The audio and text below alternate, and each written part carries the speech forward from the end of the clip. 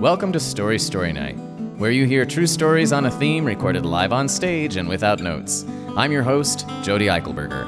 On this podcast, we are rolling with the times. It's the Slam from our 10th anniversary flagship season, The Decades, held on January 28th, 2020 at Jump, our all-ages venue in downtown Boise. During the Slam, we randomly drew names, and the selected few relived the bomb times with their stories inspired by the theme 90s. Let the good times roll. It's story time. Declan!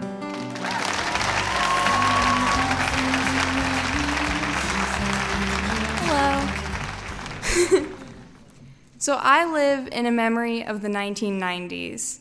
I had initiated it in elementary school by looking at photos of my mom while she was in high school in the Navy, aka the 90s. I've always loved looking at photos of my mom, happy and with her friends. It's always given me hope for my future. I've also been very fascinated about a time before me, because I was born in 2002. The 90s was a time before my mom had grown out her hair, before she'd gotten braces and lost the iconic Bryan family snaggletooth, and before she'd moved to Idaho. At the time, my mom was living in Albany, Oregon. She went to West Albany High School, class of 1993, go Bulldogs, and she was living next to the Lynn Benton Community College in what is now student housing. So a lot of the furniture and objects in my house are from the 90s. The other night, my mom pulled out this Winnie the Pooh Tupperware bowl that she'd bought like halfway through that decade. And not to sound dramatic, but I swear we have not bought a single piece of kitchenware since 1998. A lot of the media I was surrounded by as a child was from the 90s and late 80s. I was obsessed with movies like Forrest Gump and Aladdin, and I vividly remember waking up every morning before elementary school and scurrying into the living room to watch Boy Meets World and Sabrina the Teenage Witch with my mom. And it might appear that I am another 17-year-old who didn't go through the 90s, that has a peculiar fascination with the 90s, and you're correct. But that is not my full story. So my mom and I are two different people. We often argue over whether to eat dinner in downtown Boise or Meridian. But one thing we've always bonded over, oddly enough, is the 90s. It was a happy time for her, and I just love seeing my mom happy. It makes me the happiest. And I love going through all the photos I have in my room and showing them to her and her telling me a descriptive story about each photo. And I also love when we watch movies like Wayne's World or Good Will Hunting, two completely different movies. And she retells stories when she first saw them and reconnects with her old high school friends. I also love when my mom goes through the storage unit and finds her old clothes from high school and gives them to me. One particular garment is her Navy boot camp sweatpants. They're my favorite article of clothing. Every time I wear them, I feel like I can be as strong as my mom was when she was wearing them. And her Mickey Mouse polo shirt, whenever I wear it, I feel like I can be as brave as she was when she was wearing it. And this electric blue windbreaker brings me back to her vivid memories of being in Virginia Beach. These stories about Albany and my mom's life in the 90s feel more like home to me than Boise does at times. It's the stories of my mom spending her summer in Gig Harbor with her aunt. It's my Uncle Brent living in the garage in Albany and pushing his furniture out onto the driveway in the summertime. It's my mom's friend Avelina, who kind of resembles Keanu Reeves. It's my mom and her friend Sarah posing with the English teacher that no one liked. I see her stories through these photos, and I live in a memory of the 1990s. That's to say, I do not live solely through these photos. Inspired by them, I make memories of my own, and I take pictures wherever I am all the time, so that one day when I form little offsprings, they'll have these pictures to look at and smile at, and show me when they want to make me smile too. Thank you.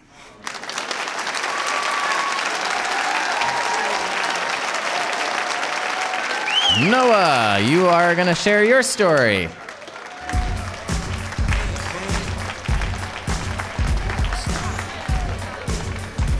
So my earliest memories are listening to the Shondells and Electric Light Orchestra on 8-track in my head.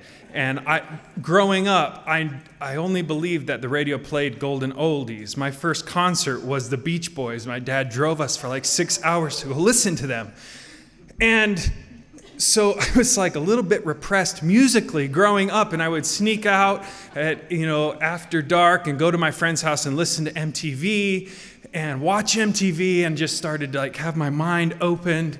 And I was a swimmer growing up. So I went to swim practice one day, and my buddy said to me, like, hey, do you know Joe Allen? And I was like, yeah. And he's like, well, he's dead. And I'm like, oh, yeah, you, and whose army? And he's like, no, he's dead. And I was like, no way, like, I know Joe. And I just fell into this deep depression. And then like 2 days later, I went to swim practice, and he's like, hey, Kurt Cobain is dead. And I was like, oh my God, like, Brad, I really hate you. You're like the bringer of all bad news.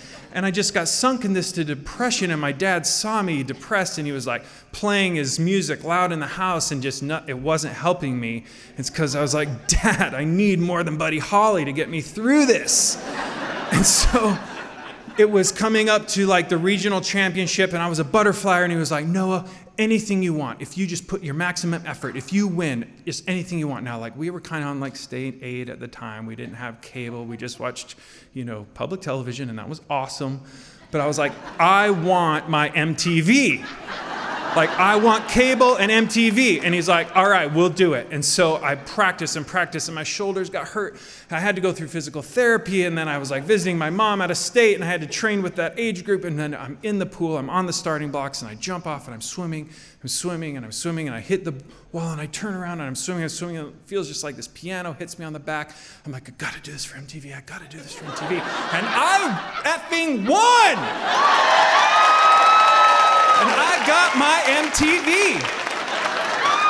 And so then it was Pearl Jam and Candlebox and the Red Hot Chili Peppers and Nirvana just blaring loud in the house. And I got a Sony Discman. And we wired it into our 1980s Chevy Caravan. And as we were doing that, we got it all hooked up, and my dad helped me, and he's like, so what do we play? And I was like, you don't even have a CD, bro.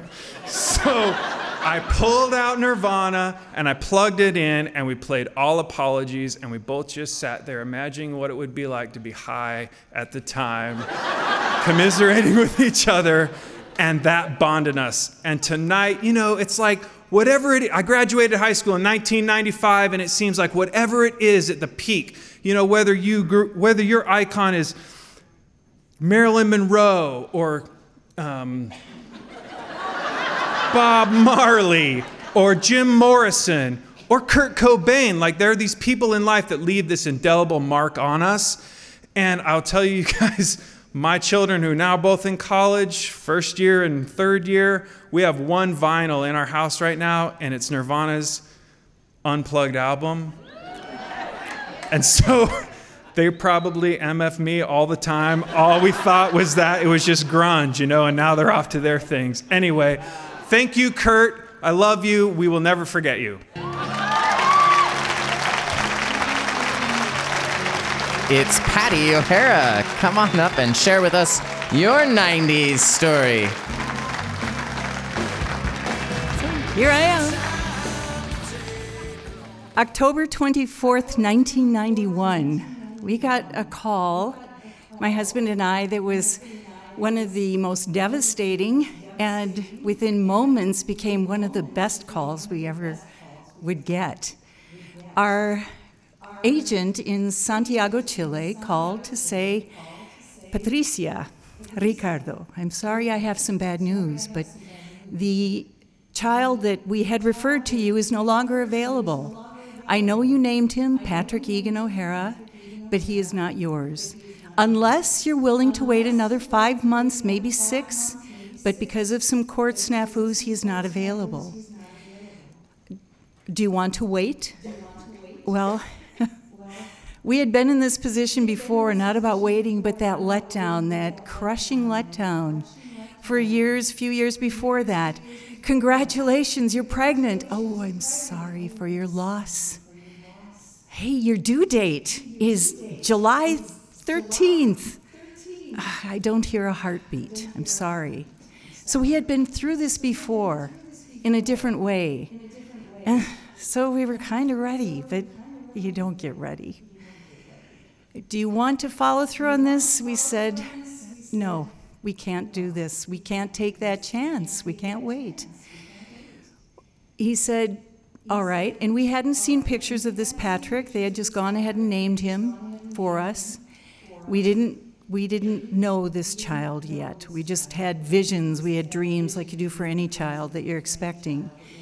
He said, all right, 3 days ago, another boy was born. Would you like us to refer you to him? Yes. We didn't even think, yes, of course. Let the process begin. They had our dossier. We had already switched from Peru to Chile. We're all set now. Just continue. Let us pursue Chile and this other child. We waited and waited. 15 days, you got to wait. Put that in the paper. Make sure there's no one there to claim that child.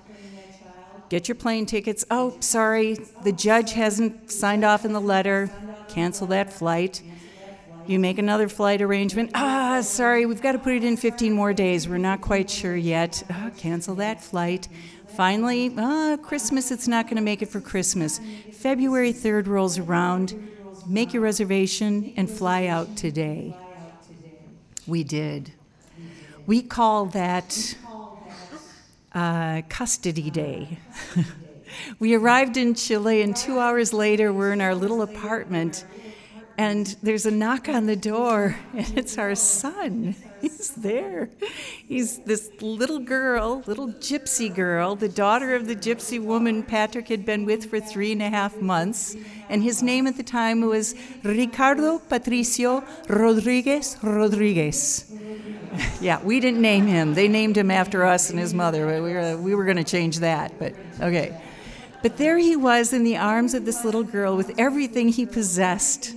He had a binky in his mouth, a little bear chupa, they called it, little shorts. It was summer in Chile. We left in winter in Chicago and arrived at summer in Chile. And there he is in his little shorts and his little shirt and his single bottle. I had a suitcase full of assorted sizes of bottles, but this is the bottle he wanted, I found out later. And she hands him over to us. My husband and I both went through postpartum depression. We're weeping with joy as the poor little girl thought we were rejected. Oh, you changed your mind? No, this is happy tears. And we accepted him, of course, and we're just delighted. He had little cheeks like potatoes. In fact, people would come up and go, oh, papitas, little potatoes, and they'd squeeze them. I think that's why they're shaped like they are today. You can see finger marks in his cheeks. He's, 28 and there are finger marks there still. But the little papitas, he was just beautiful, still is beautiful. So we had our custody day, February 3rd. We celebrated court day. That's the day that we hope the judge is going to sign off in the letter and let us proceed. We took him to the Chilean doctor who gave him all these little bottles of drops, took him to the American embassy where that doctor threw the bottles away, said he doesn't need these. Took him off to get his ID card, his little Chilean passport. Still Ricardo Patricio Rodriguez Rodriguez. We were practicing. How are we going to get him to spell that? What I discovered, by the way, on that trip, I had packed a suitcase, just loaded it with disposable diapers and bottles and toys, all kinds of things, clothes, of course. And my husband unpacks his suitcase when we arrived. I'm backtracking a bit. And he opens his up. His suitcase was filled with hardcover books. I mean, is this so typical male or what? I'm so prepared. What's that about? Well, you don't know how long you're going to be there. You can't wash your books. You can wash laundry, but you can't. He was scared to death that we'd be there for a couple months and he'd run out of reading material. So we celebrated custody day. We celebrated gone to the judge day and he signed off on the letter day. He had a birthday. Later, when we brought him home, we have coming home day, February 13th. This is the beauty of being adopted, by the way. In international, you have Citizenship Day, August 13th. You have Adoption Day, that trip on the train to downtown Chicago when he's 1 year old and he's yours. Finally, we can call him Patrick Egan O'Hara, right? So you've got all these special days when you're adopted. It was wonderful. Anyway. October 24th, 1991, it all began, but the day that we remember every year, that we celebrate, and that we're going to celebrate on February 13th, is Patrick Egan Rodriguez O'Hara's 28th Coming Home Day. Happy Coming Home Day, Poe.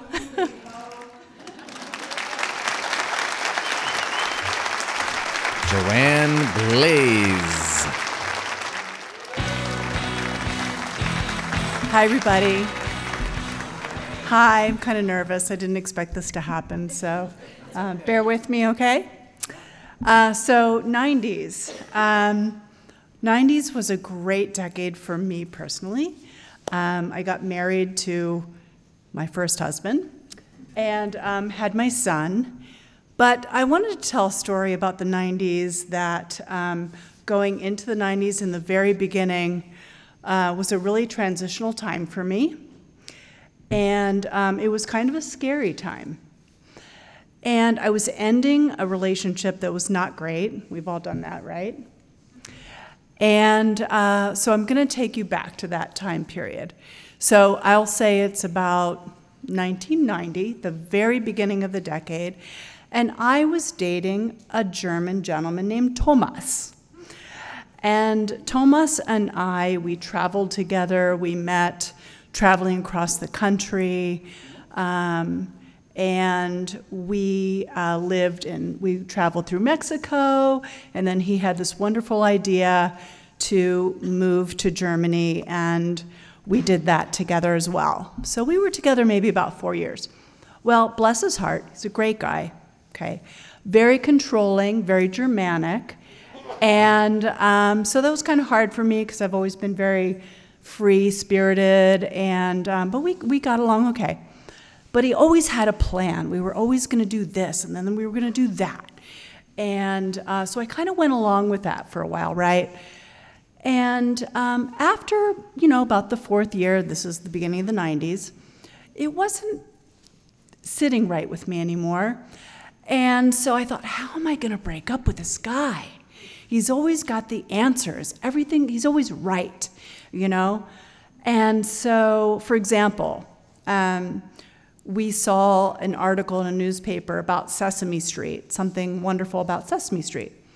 And he said, Sesame Straße, good German company, good German children's show. I said, that's Sesame Street? That's an American company? No, Sesame Straße is German. Like, okay. So that's an example, okay?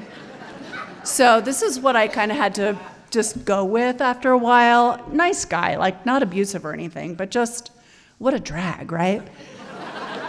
So, and by the way, Scandinavian, tall, gorgeous, cheekbones galore. I mean, just, so there was that. But, and so finally, we're in Germany. We're living in Germany together in a group home, supervising juvenile delinquent boys. That was interesting. And he was the authoritarian person. I was the counselor type person. So my best friend from childhood in Baltimore, Maryland, where I grew up, was getting married. And she was getting married in Baltimore, and she wanted me to be part of the wedding. So she said, Joe, my nickname, you got to come to Baltimore and be in my wedding. You got to leave Germany and come home. And I was like, yes, this is it. This is my way out of the relationship. I mean, I love Germany, but I got to get out of this relationship. I don't know how to do it. That's hard, isn't it? So I said, Thomas, I'm going to go in August. I'm going to go to Fiona's wedding. I'm in the wedding. It's a really big deal. You understand. Of course, I go with you. I'm going with you. I am going to start my photography business, and we will be successful together, and we will live in America, and I'm going to America. And I'm like, what? No. So I'm going to go, and you're going to stay. Anyway, long story short, and tell me if my 5 minutes is coming up. So somehow, because he was Thomas and he had this way about him, he worked it. He ended up coming to Baltimore with me. So I went to the wedding, and he was with me, and long story short, again, there we are in Baltimore, and it's July 4th, and we're sitting on the front stoop of this place we're renting, and I'm really pissed at myself that I've allowed this to happen. How could I not have just told him, I just don't want you to come to America. I want to restart my life in the 90s. I want to go back to college. I want to get my degree. I started college and I gave it up, and I decided to travel and be this amazing actress or whatever. And now I want to get serious and go back to college, and it doesn't include you.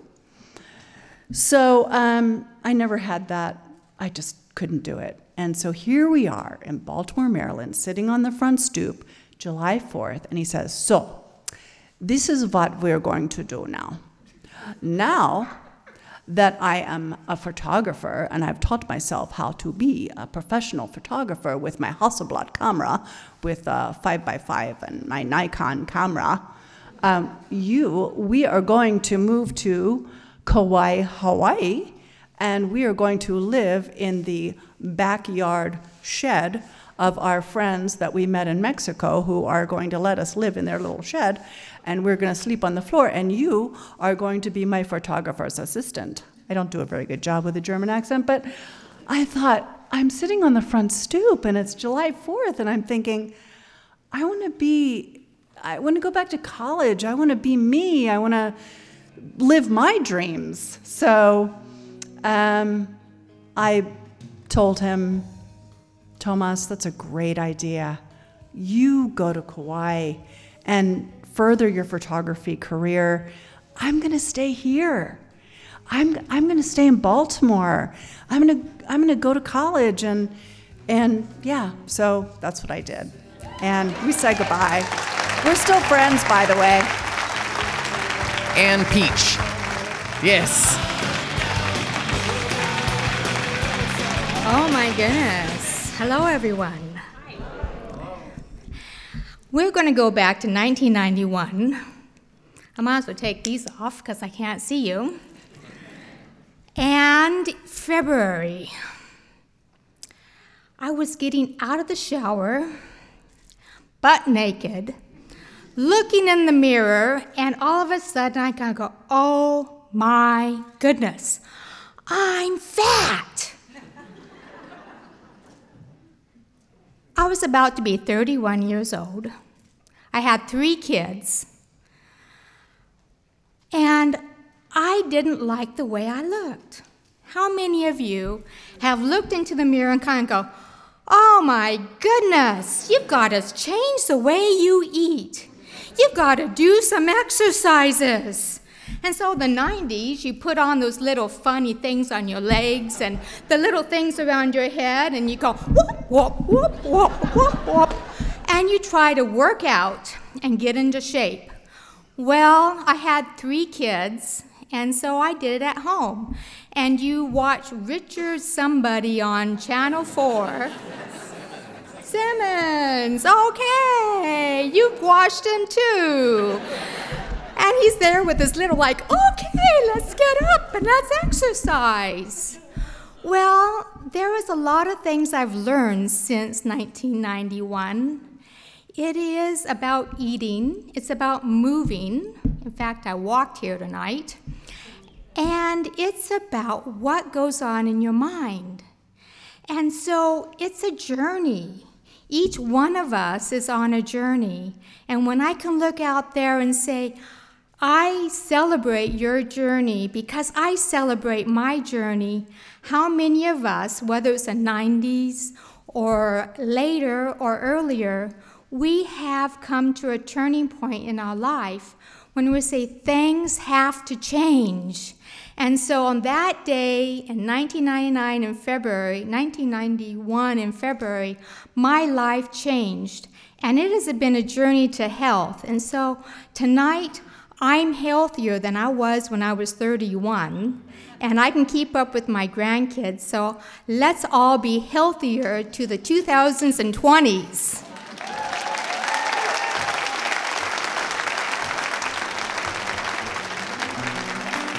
Thank you for listening. Story Night receives support from the Boise Arts and History Department and is funded in part by the Idaho Commission on the Arts and the National Endowment for the Arts.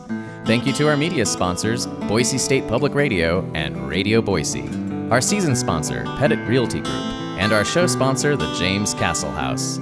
Podcast production is by Stephen Baldessari. Our theme song was composed by Dan Costello, and our musical guest was DJ Jason Prettyboy. Support this storied program, get tickets to our live show, and stay tuned at www.storystorynight.org or on Facebook, Instagram, and Twitter at Story Story Night. Also, check out our YouTube channel at Story Story Boise. I'm Jody Eichelberger. Thanks for being a part of our story.